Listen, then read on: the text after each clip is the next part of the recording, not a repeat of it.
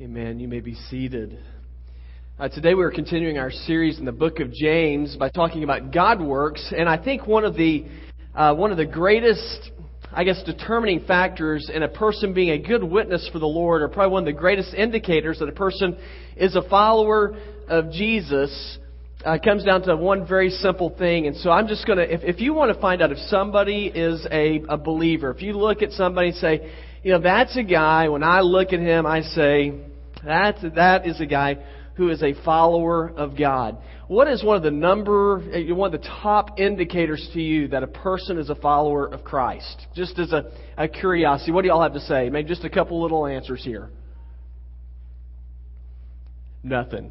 Yeah, that's right. Isn't that amazing? Now, to me, and I'll just go ahead and fill in because I know it's so early, the early service, and y'all aren't awake yet. Probably one of the top indicators that a person is a follower of God is just the way they live. The way they live their life. And I think for so many people, especially today when we talk about matters of faith, I really believe that most of us we don't want to hear what a person has to say about their faith. And not that there's anything wrong with that. But what we want to see is how a person lives their faith. We want verification that the way a person lives gives a true indication of to whom they belong. And I was just thinking a couple of weeks ago whenever Bin Laden was taken out. And I remember one of the very first things people wanted to see after that is they wanted verification that it really happened. They wanted to see proof. And I think in a similar sense, when it comes to matters of faith, when people talk about faith, they say, you know what, I don't want to just hear what you have to say. I want to see it.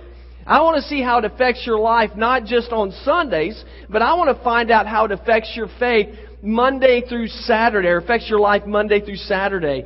And today in our scripture, we're going to see James addressing the authenticity of a person's faith. Talking about, whether or not a person really belongs to God. And that's something that I want you to consider today in your own life. Is my faith authentic? Is my faith something that is real? Because nothing is more of a turnoff to a person when they see somebody say one thing and then see them live their life in a totally different manner. And that's not just something that is detrimental to your reputation. Guys, it is detrimental when we live like that to the cause of Jesus Christ. Now, I don't want you to think that I'm preaching at you today. This is the book of James is convicting for me. And when I look into Scripture, I understand, this is stuff that I've got to apply to my life as well. And so if you have your Bible, you can look with me in James. We're going to go to chapter 2. So James chapter 2, and look with me in verse number 14. And again, if you haven't figured out where James is yet, you can go all the way to the right of your Bible and turn left a little bit, and you're going to get to the book of James. But this section of Scripture we're going to look at in a few moments has caused a lot of confusion to a lot of people. And the reason why, especially for Christians, is because the Apostle Paul had written some letters before, and he said when you come into a relationship with God, you come to know God, or you come into a relationship with Him, he says, by faith alone. Have y'all heard that before? He said you have your faith in Jesus. He says that guarantees that you belong to God. And then you get to the book of James. And the book of James is different. And you begin to read the book of James, and James basically says, hey, it's not just faith. He says it's also by what you do. It's by the way that you live your life. And so Christians over the centuries have been confused about this, and we say, well, are James and Paul, are they in disagreement with each other? Is one of them right and another one wrong? And then that's not a bad question, but the fact is both of them are right. So how can that be? We have to understand the context in which they were writing. And I'm giving you all a little history here. I hope I don't bore you. But when Paul was writing, you have to understand the audience to whom he was writing. He was writing to Jewish people who were saying, if I'm going to be right with God, there are certain rules and regulations that I've got to follow. And so Paul wrote them and said, that's not it. He said, it's not by what you do that gets you into God's good favor. He said, it's by having faith in Christ alone. Trusting Him. Does that make sense to y'all? Kind of? Okay, then here's James. This is where James comes in. James is writing to a group of people who were the exact opposite. They were people probably more like the people in the second service. They were morally lax. And so their whole idea was not rules and regulations. They were thinking this. They were thinking, hey, you know what? It doesn't matter how you live. It really doesn't. Only thing you got to do, you just believe in Jesus and everything's cool. That's all there is. And so then James comes along. He says, you guys are crazy. He said it's more than that. He said it's not just saying the right thing. He said it is living the right way. And I think Ephesians 2:8-10 sums it up pretty well for us. It says, for by grace are you saved through, what does it say? It says through faith. And this not from yourselves. It is a gift from God, not by, it says, works, so that no one can boast. For we are God's workmanship, created in Christ Jesus to do good, what is it? To do good works, which God prepared in advance for us to do. I like those verses because it's a mix of both. It says it's faith is involved, trusting God, but then works, the way you live, are also involved that demonstrate authentic faith. So how do we determine that we're truly followers of Jesus? James shares with us some ways you can know you've got the real thing when it comes to matters of faith. And I want to point out to you just four basic, lessons about real faith that I think we all need to know. And the very first lesson about real faith, or the first way you can know that your faith is authentic, this is what you have to understand about faith. First of all, real faith is not something you say. Real faith is not something you say. If you look with me back in verse number 14, it says, what good is it, my brothers, if a man claims to have faith but has no deeds? Can such a faith save him? Too many times we've reduced Christianity to words, to what we have to say. Sometimes we think belonging to God is sort of like a contest. It's like, I'm on Jeopardy, and if I can answer more questions about the Bible than you, then I'm set. I'm good. If I can take a theology class in seminary and I can make an A because of my knowledge about the Bible, then that means that everything is fine with me. But here's what we have to understand. Our faith is more than just simply having knowledge. It's more than me being able to say the right things, knowing the Bible. Verse 14 says this. It says, if a man claims to have faith but has no deeds, can that kind of faith save him? Can that kind of faith put him in good standing with God? And this is a rhetorical question that's being asked, and the obvious answer here is no. What a person says does not make them right with God. If you say the right things, that doesn't necessarily mean that you belong to God. It's all in the application of faith. If a person has been touched by God and they surrender themselves to follow Jesus, your life will be different. The way you live will change. 2 Corinthians 5:17 says, therefore, if any man be in Christ, he is a new creation. It says, the old is gone, behold, the new has come. It is impossible to say you've surrendered your life to God and yet your life not be different in the way you live. It's impossible. If I were to tell y'all that for the last 10 years, I have worked out 20 hours a week lifting weights, and I've taken protein powder, taken all these supplements in order to build more body mass, muscle mass, would you guys believe me? And my guess is, okay, you don't have to laugh, but my guess is that most of you would not believe me because why? You can look at me. Does it look like I've got body mass? Absolutely not. Now, I might be able to say the right things about how to get bigger, but that doesn't mean I get bigger just because I talk about it. What do I have to do? I have to start lifting. I have to do the things that I'm talking about. And the same idea is true concerning matters of faith. Now, I know a lot of people who can talk a big game spiritually. They can talk about how much they know about the Bible. There's people I know who say, I can't remember the last time that I missed church. And there's nothing wrong with any of those things. But if you want to find out how much of a difference their faith has made in their lives, there's only one thing you've got to do. Look at the way they live their lives. If you want to find out where you are, look at how you live your life. You see, authentic faith is more than talk. As a matter of fact, Jesus said this in Matthew 7:21. He said, "Not everyone who says to me, 'Lord, Lord,' will enter into the kingdom of heaven." So not everyone who says it, not enter into the kingdom of heaven, but only he who does the will of my Father who is in heaven. James is teaching here that real faith is not just what you say, it involves more than that. So what can we learn about real faith? Well, first of all, it's not something you just say. Another lesson we can learn about authentic faith is this: real faith isn't something you feel. Real faith is not something that you just feel. In verse 15, it says, "Suppose a brother or sister is without clothing, or clothes and daily food, and if one of you says to him, 'Go, I wish you well, keep warm and well fed,' but does nothing about his physical needs, what good is it? In the same way, faith by itself, if it's not accompanied by action, is dead." Now, James gives an illustration here of a guy who's in need of shelter and who's in need of food and warmth and all these different things. And a guy notices he's in trouble, and he walks up to him and says, "Man, I see you're suffering. I see that you're in pain." Now, it was great that this man notices that. We live in a time where we're so jaded that it's real easy to pass by people and not notice that people are hurting. And so he sees the man's in need. That was a great thing, but then he walks up to him and he says this. He says, "Go, I wish you well, keep warm and well fed." Now he noticed the problem. He was specific, but how is that statement going to be helpful to the man that he's speaking to? It's only going to be helpful if he does what? If he gets him like a blanket and something to eat. Now, and according to our text, he just simply said that and then walked off. Now, is that kind of faith making a difference in anybody's life?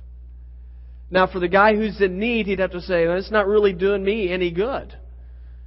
Now, there's nothing wrong with having feelings and empathizing with people and seeing where they are. That is a great thing. I mean, God made us with emotions. He made us to feel. But those emotions and that empathy don't mean anything until it moves us to action. If you slam your hand in the car door after the service today, and I walk up to you and go, "Man, that looks like that hurts. I hate that for you," and then I just walk off, is that going to help you any? No, it's only going to help you if I go in and I get a bag of ice and maybe a towel and just put it on your hand. Then you might say, "Well, that's something that's a little bit helpful for me." What I like is what 1 John 3:17 through 18 says. It says, "Dear children, let us not love with words and tongue, but with action and truth." I've always been skeptical of feelings. And the reason why is because feelings are so up and down. And some people's feelings, it's like a roller coaster ride. And if you base your decision off of your feelings, you can get in trouble. And for me, there's some days when I feel good. There's other days when I don't feel all that great. There's some days when I can be gracious, and other days when I don't feel like being gracious. Some days when I'm in a good mood, and other days when I'm not. So if I base my decisions off my emotions, I'm going to be tremendously inconsistent. And yet what's a shame is there's a lot of people who base their faith off how they feel. What their emotions are. There are times when you can come into the church and you can have an emotional experience where you just you feel the music speaks to you or something said and it touches your heart and you leave here all gung ho about God and it's really good, and then you get in the car and you're going to San Jose's and some moron cuts you off. And then you're like, you are ready to get right on top of them. You're going to rip their head off. Now, you just had an emotional feeling at church, but did it affect your actions? Not really. And that's why I'd have to say that there's got to be more to faith than just simply your emotions. And I find myself getting caught up in the same type of trap as well at times. I can be moved by something I watch on television or a movie and yet not have compassion for what maybe one of my neighbors is going through. John MacArthur, a pastor, said this. He said, "In our artificial, self-centered world, fantasy often becomes more meaningful than reality." Man, if that's true about our faith, guys, let me tell you, that faith is worth nothing. So what's real faith? Well, it's not just something you say. It's not something you feel. The next thing I want you to see is real faith isn't something you just believe. It's kind of interesting. Real faith isn't just something you believe. Now look with me in verses 18 and 19. It says, "But someone will say, 'You have faith, I have deeds. Show me your faith without deeds, and I will show you my faith by what I do.' You believe that there's one God? Good. Even the demons believe that and shudder." A lot of people have said over time that if you believe in God, you're good.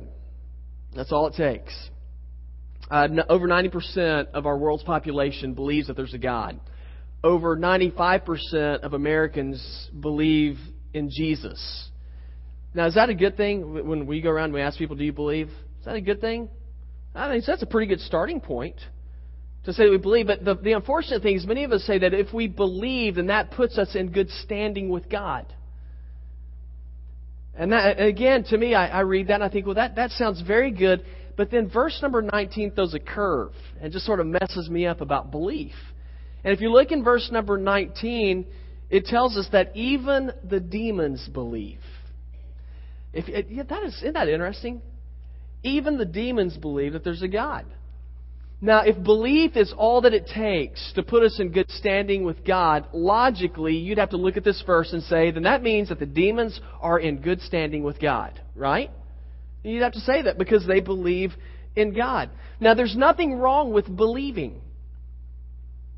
The Jewish creed for their faith is found in Deuteronomy 6:4. It says, "Hear, O Israel, the Lord is our God, the Lord is one." That's their belief. That's their creed.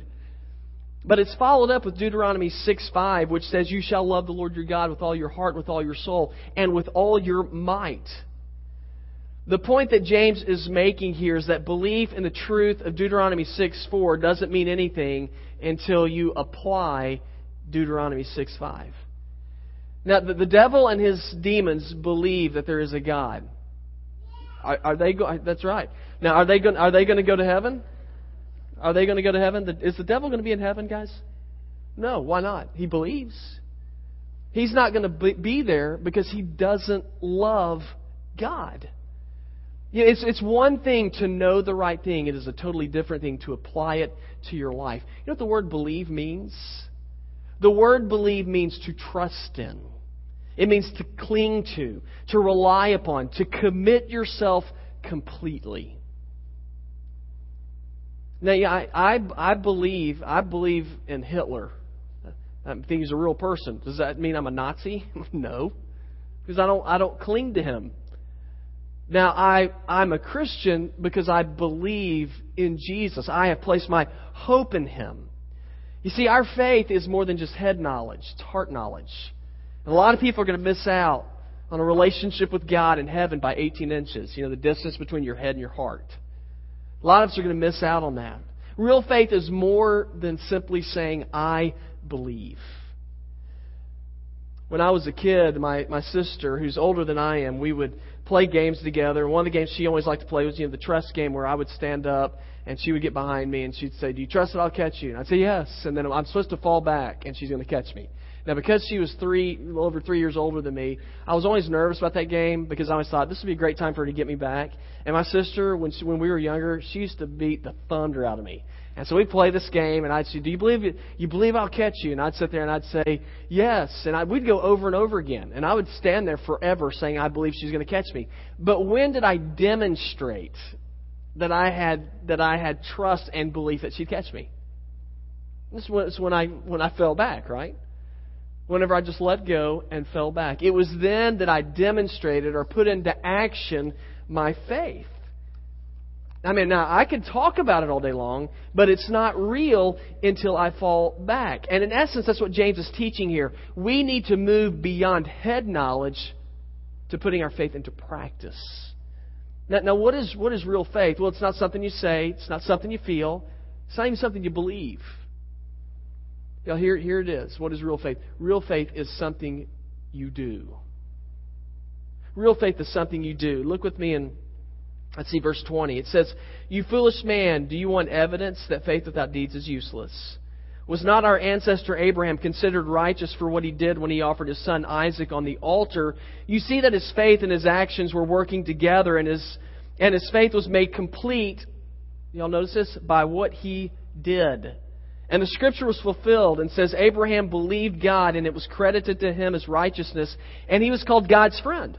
You see that a person is justified by what he does and not by faith alone. And in the same way was not even Rahab the prostitute considered righteous for what she did when she gave lodging to the spies and sent them off in a different direction. As the body without the spirit is dead, so faith without deeds is dead. You know, there are times when I will talk to people about the church or a church, or I'll invite them into the church, and I'll say, you know, that sounds great. I'm not that interested because there's just too many hypocrites at the church. And because of my nature, when people say stuff like that, I always have, this might surprise you, I always have a smart aleck response, like just right on the tip of my tongue.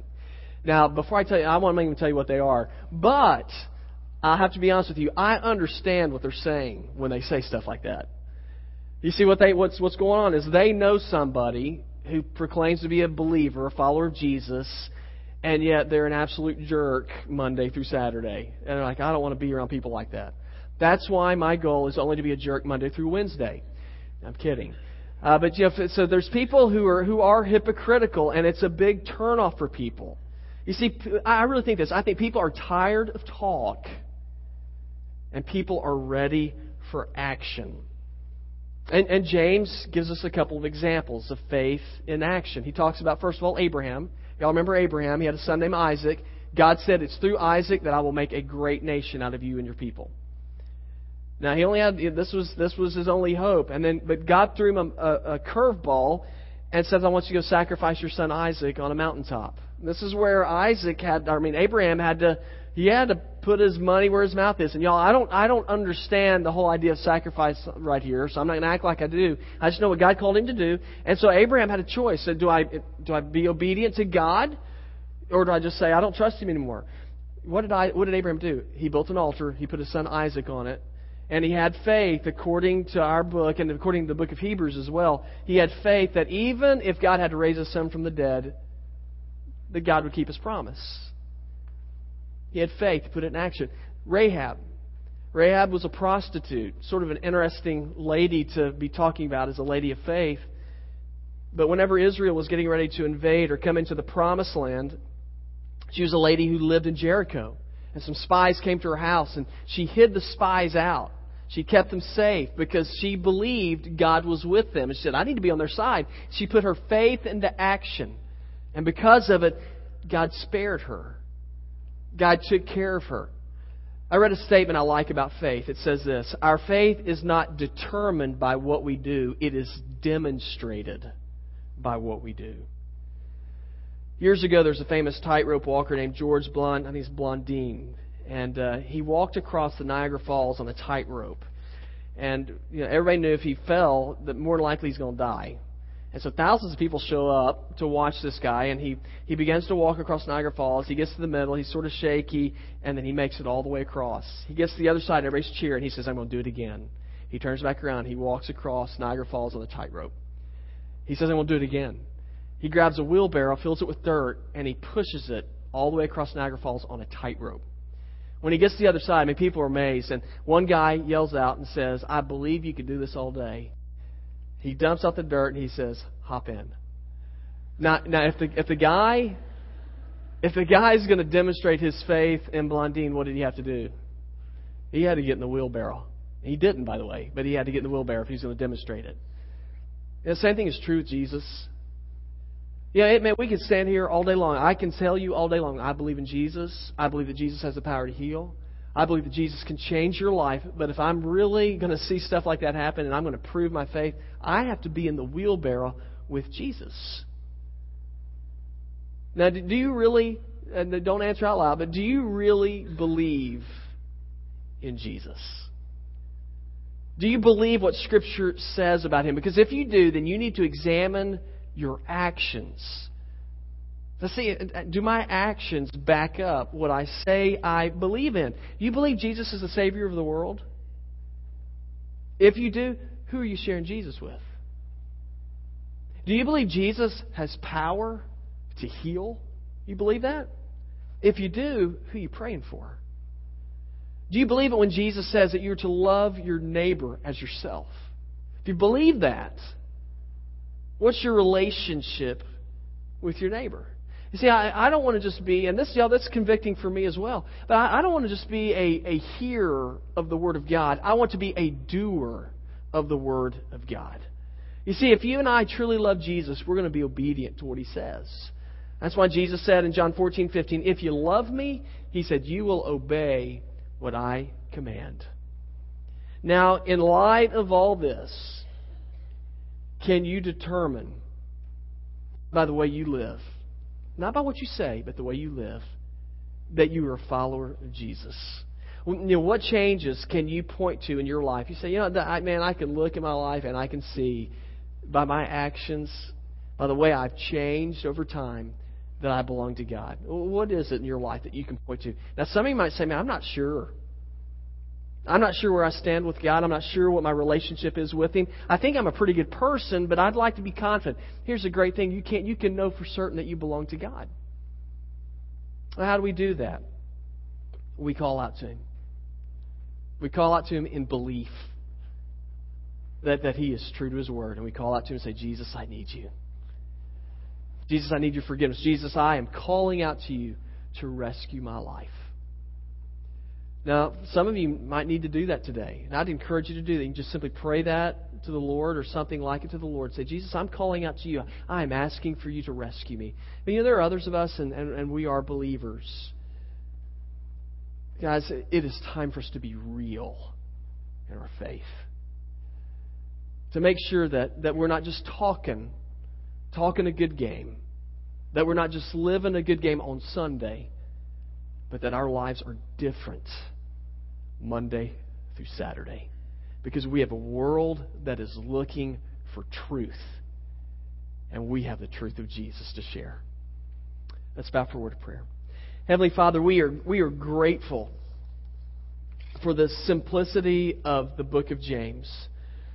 God, I am just, I really like this book because I can understand it so easily.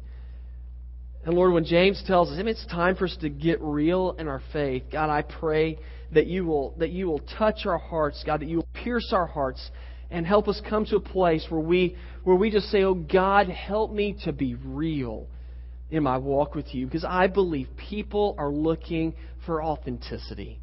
God, may Village Church be a church that puts its money where its mouth is. God, as we are obedient to You, I believe that we will see the blessings and the power and the strength of God. Lord, may this be a church that is full of power because, Lord, we are real with You. Because we trust You, we believe You. And I pray these things in Jesus' name.